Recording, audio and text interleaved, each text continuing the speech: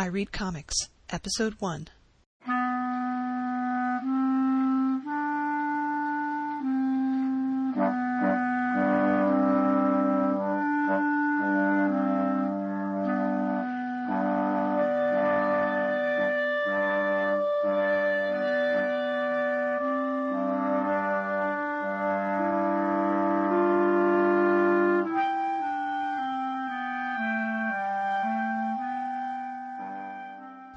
Yes, it's another comics podcast, and the big difference is I'm doing it, and I'm a girl. That's right, a girl that reads comics.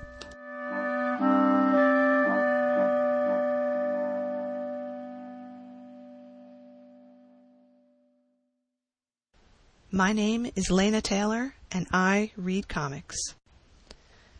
In 1985, I walked into the Forbidden Planet science fiction megastore in New York City. I was with some friends, and I think I went there specifically to look for a Voltron figure, or maybe it was a Godzilla figure. I can't remember.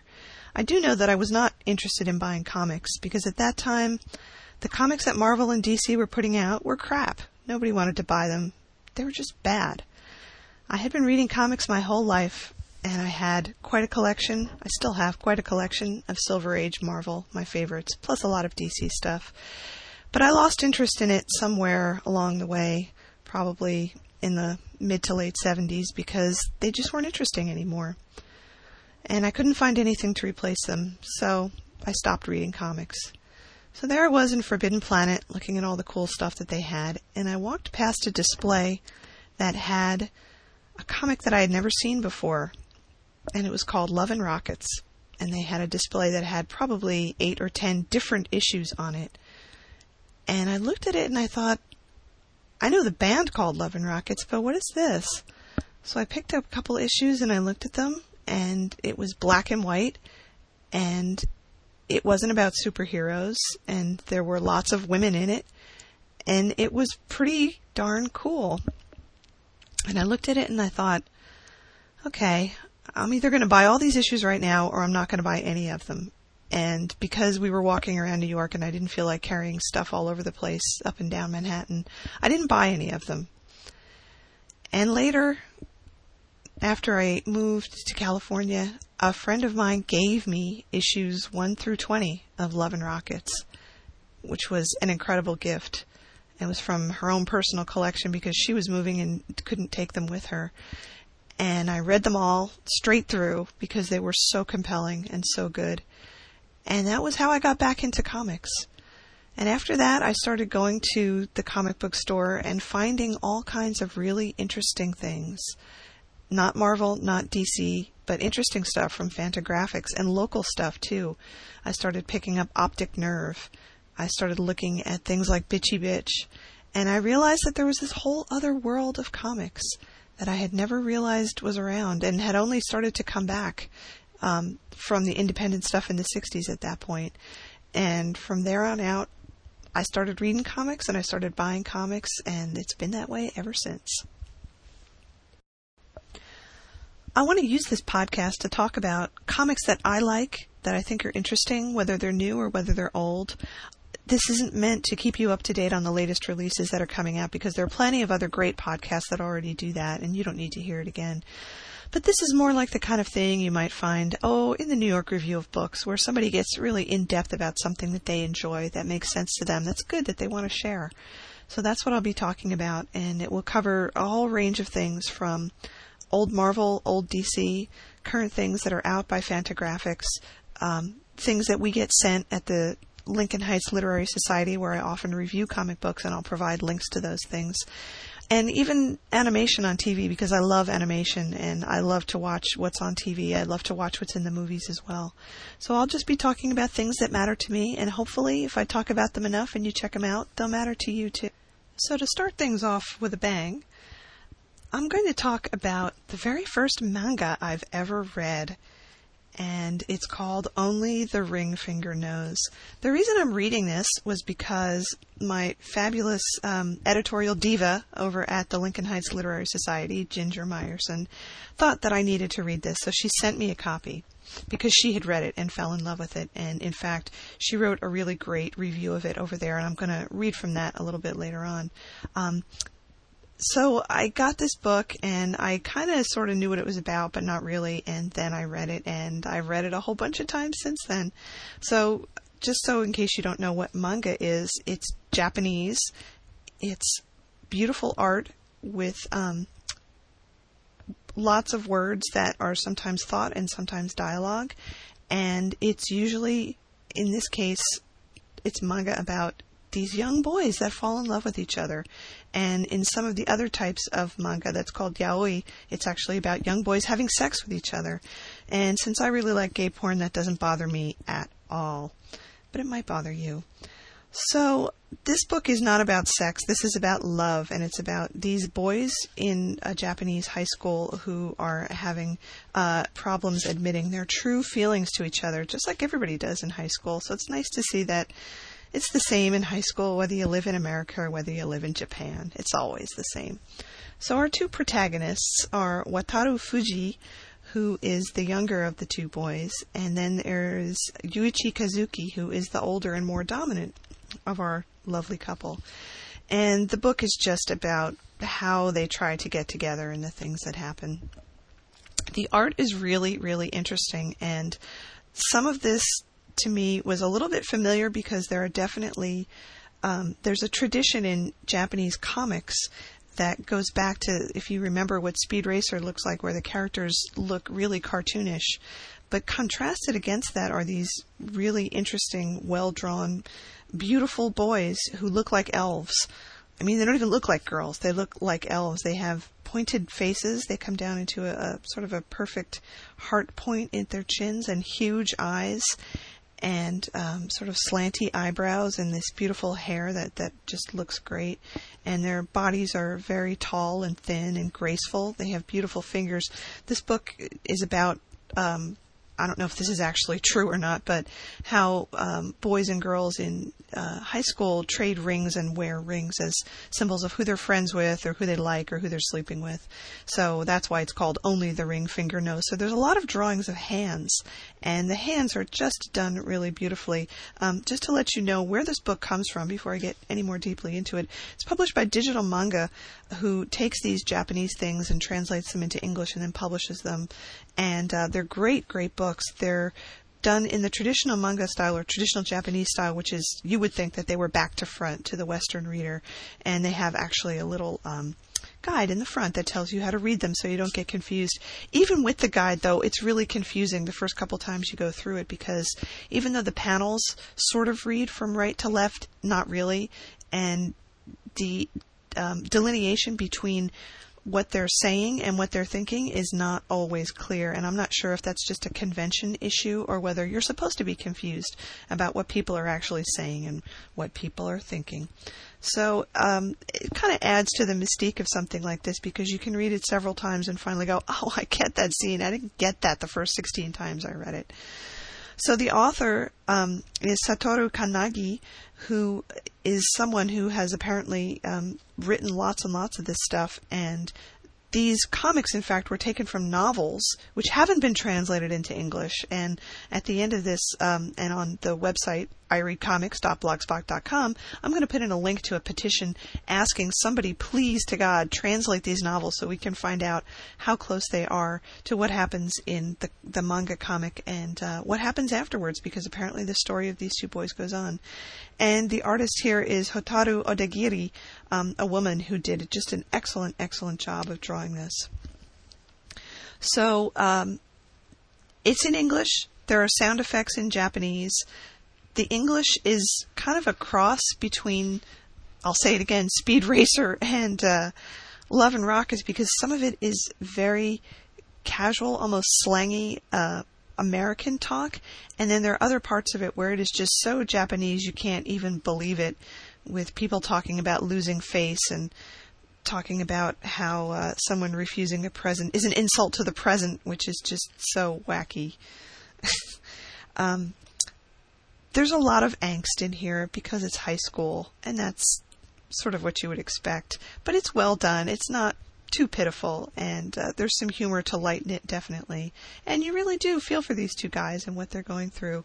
I'll give you a little bit of what Ginger had to say about it because I really love her plot synopsis. This is what she says. Here's the plot synopsis. Quote, "He hates me, he loves me, he doesn't love me. He's a guy, I'm a guy, I hate him, I love him, he loves someone else, I can't eat, I can't sleep. How am I ever going to get over this and get into Tokyo University? Oh wait, maybe he, So that's pretty much the way it goes. Again, I don't know if this is a translation thing or what, but the fact that these are two guys who are falling in love with each other doesn't seem to really freak anybody out very much. A lot of the plot of the book revolves around Wataru not knowing how Yuichi feels about him. But it's strangely done. It's not like I think it would be in American high schools where you'd get the shit kicked out of you in a lot of places if you even looked like you were maybe emotionally interested in another guy. It's not like that at all. And Wataru's sister, when she finds out that he's in love with Yuichi, is like, "Oh, isn't that great? You're in love with him. How wonderful." That's weird. But good. I'm glad. It's like that. But it is kind of weird. So, this happens and nobody seems to think very much of it, and I guess that's okay. I'm not sure if that means that these kinds of relationships are okay while these men are young, while they're in high school, and that once they grow up and go to college, it's kind of like, oh, I got over my experimental phase and now I'm going to get married and have kids and, be a businessman. I don't know. It would be great to know that. And I wonder if it's the same for girls, whether it's okay when you're in high school to be in love with another girl and experiment, whether it's romantically or sexually, and then later on you just say, well, I did that and now I'm going to get married and have lots of kids and maybe be a businesswoman. I don't know. It's an interesting thing, and I wish I knew the answer to that. So the main thing about this book that I wanted to talk about, though, is the relationship of Yuichi, who is the older, more dominant boy, to Wataru, the younger, really feminine-looking guy. If it's possible for ultra-feminine guys to look even more feminine, that's Wataru. He's kind of short. He's really skinny. He has gigantic eyes and black hair that sort of falls down in his face and very, very delicate fingers.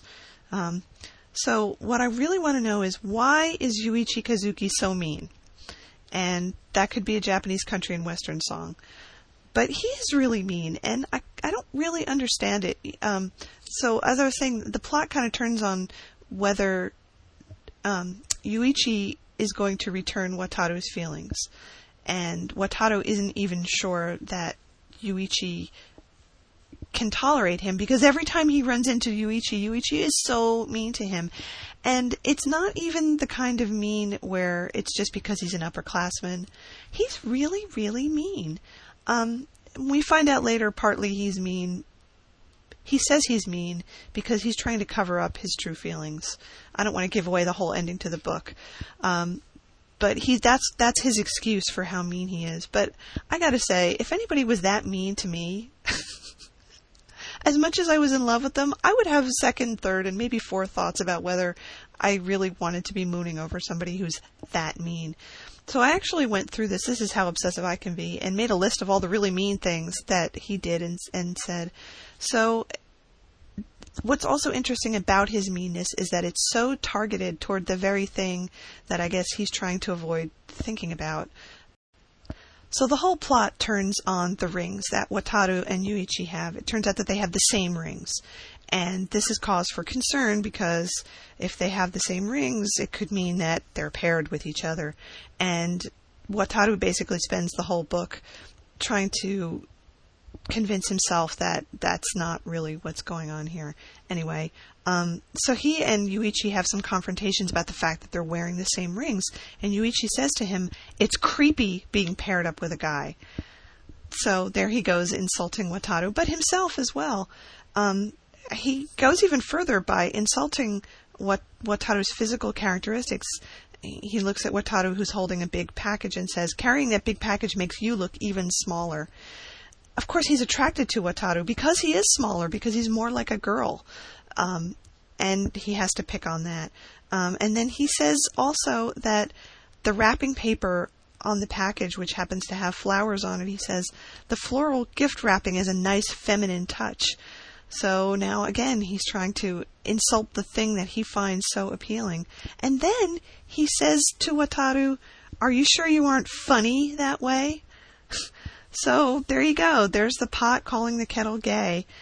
And then it gets almost a little sociopathic, in my opinion.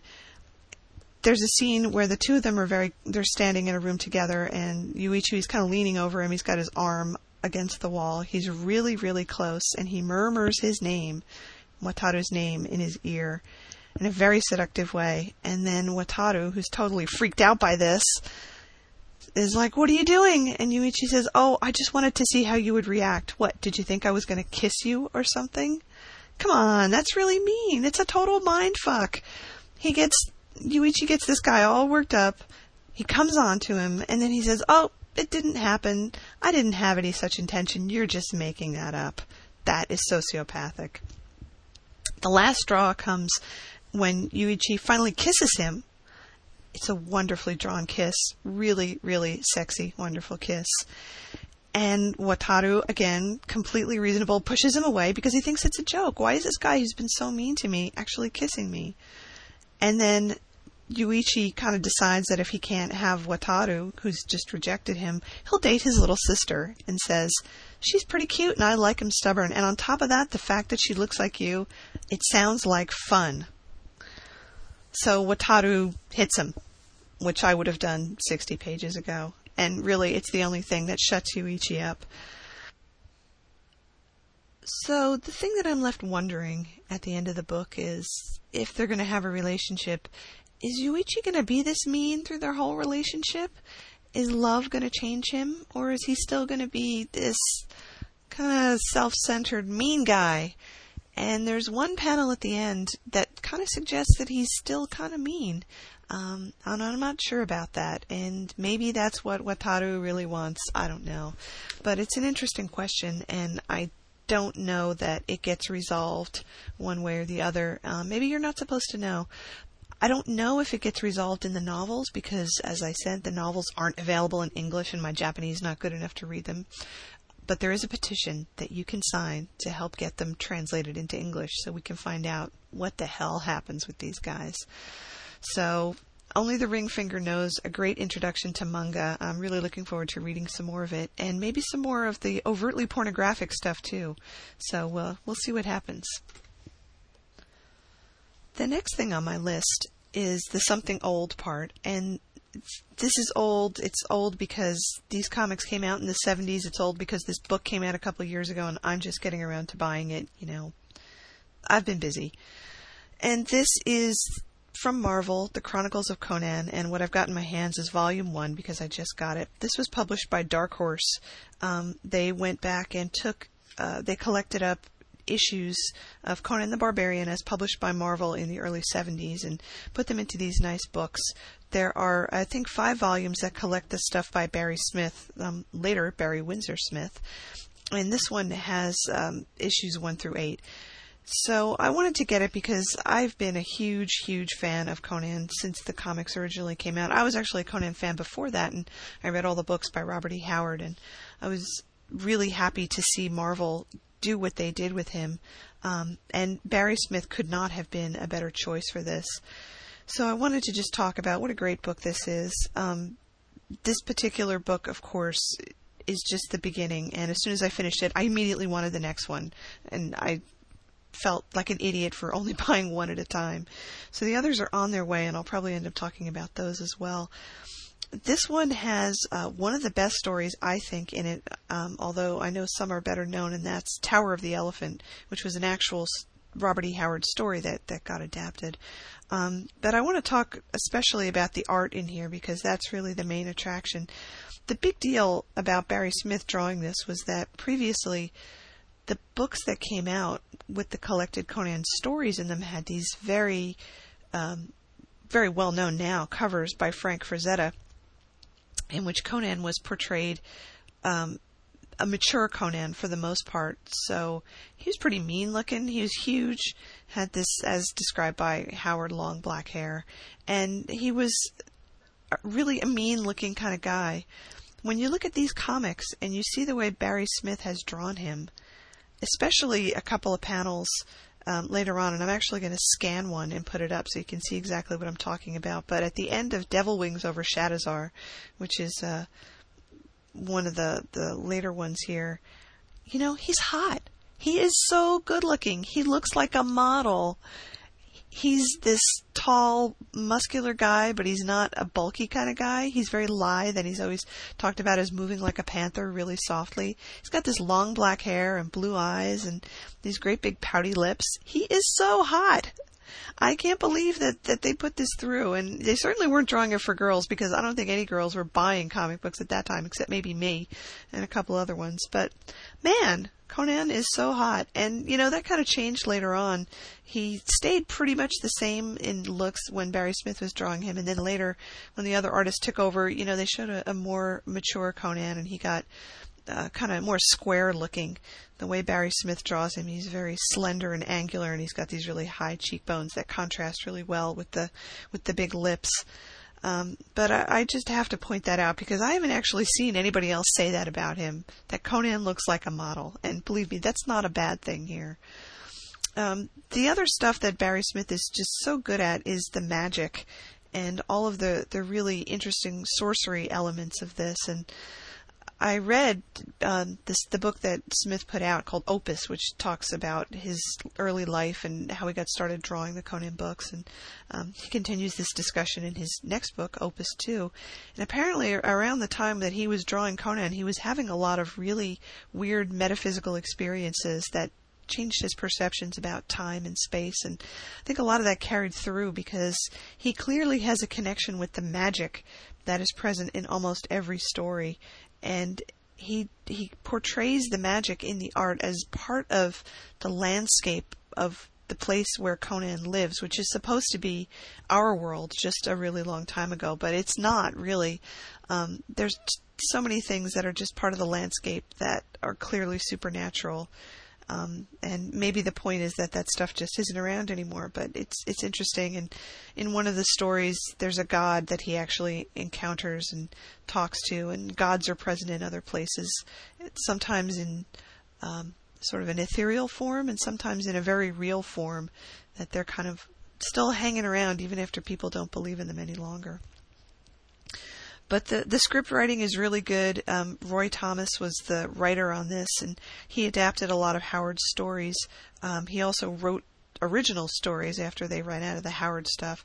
And in some places, you know, the dialogue's really stilted, but in other places, it's really good. And even though Conan talks to himself an awful lot, because they have some way to get all the exposition done, he does have some really funny things to say. I was just looking at a panel where he's comforting this woman who's trying to save him, and they're about to get it on, and this magician pops up and says, "Hey, let go of her, I'm going to kill you." And when faced with this guy who has flames coming off of his hands and out of his head, Conan says, "Do doors mean nothing in this place?" Which is just a great reaction. It's so funny. And they put in a lot of that stuff later on. So this book is great. A lot of people had criticized the way Smith drew these first, you know, like 1 through 10 basically, as not knowing how to draw. And you know what? That's bullshit. Of course he knew how to draw. Some of it is better than others. And yeah, a lot of it is really derivative of Jack Kirby. But you know what? That's really not a bad thing. Could be a lot worse. Could be derivative of people who couldn't draw. So I say, yeah, okay, be derivative of Jack Kirby. Not a bad starting place. But, you know, the art is pretty good. The only criticisms I have are that he didn't draw women all that well till later on, till he got to the Red Sonja stuff, and then I liked his women a lot better, so I'm not crazy about the way he draws women. But I love the way he draws Conan, that's for sure. So this is definitely a book worth picking up if you're a fan of Conan. And for me, it's a real pleasure to be able to actually read the stories again, because of course my comic books are all packed up. They're all boarded and bagged, and I'm terrified to actually take them out of the bags in case they start falling apart or I get finger oil on them or something. So, I'm never going to read them again. I'll just take out Conan #1 and gaze at it longingly. And then I'll pull out this book so I can actually read the story. So, yeah, a good purchase. I'm really glad I bought this, and kudos to Dark Horse for doing it. Oh, I should say that I actually went to the Dark Horse site and I looked at the new run of Conan, which they've started putting out, I guess, about 2 years ago. And, not a big fan, not really a fan of the way they've drawn him. Maybe I was just corrupted by the way Barry Smith drew him and figuring, nobody else can do it like he can. But I understand the difference between this magical, ornate world that Smith drew and the very gritty, realistic tone of the Howard stories, and how they wanted to portray that a little bit better. But I don't know. I just like this better. And maybe that's because I'm a girl.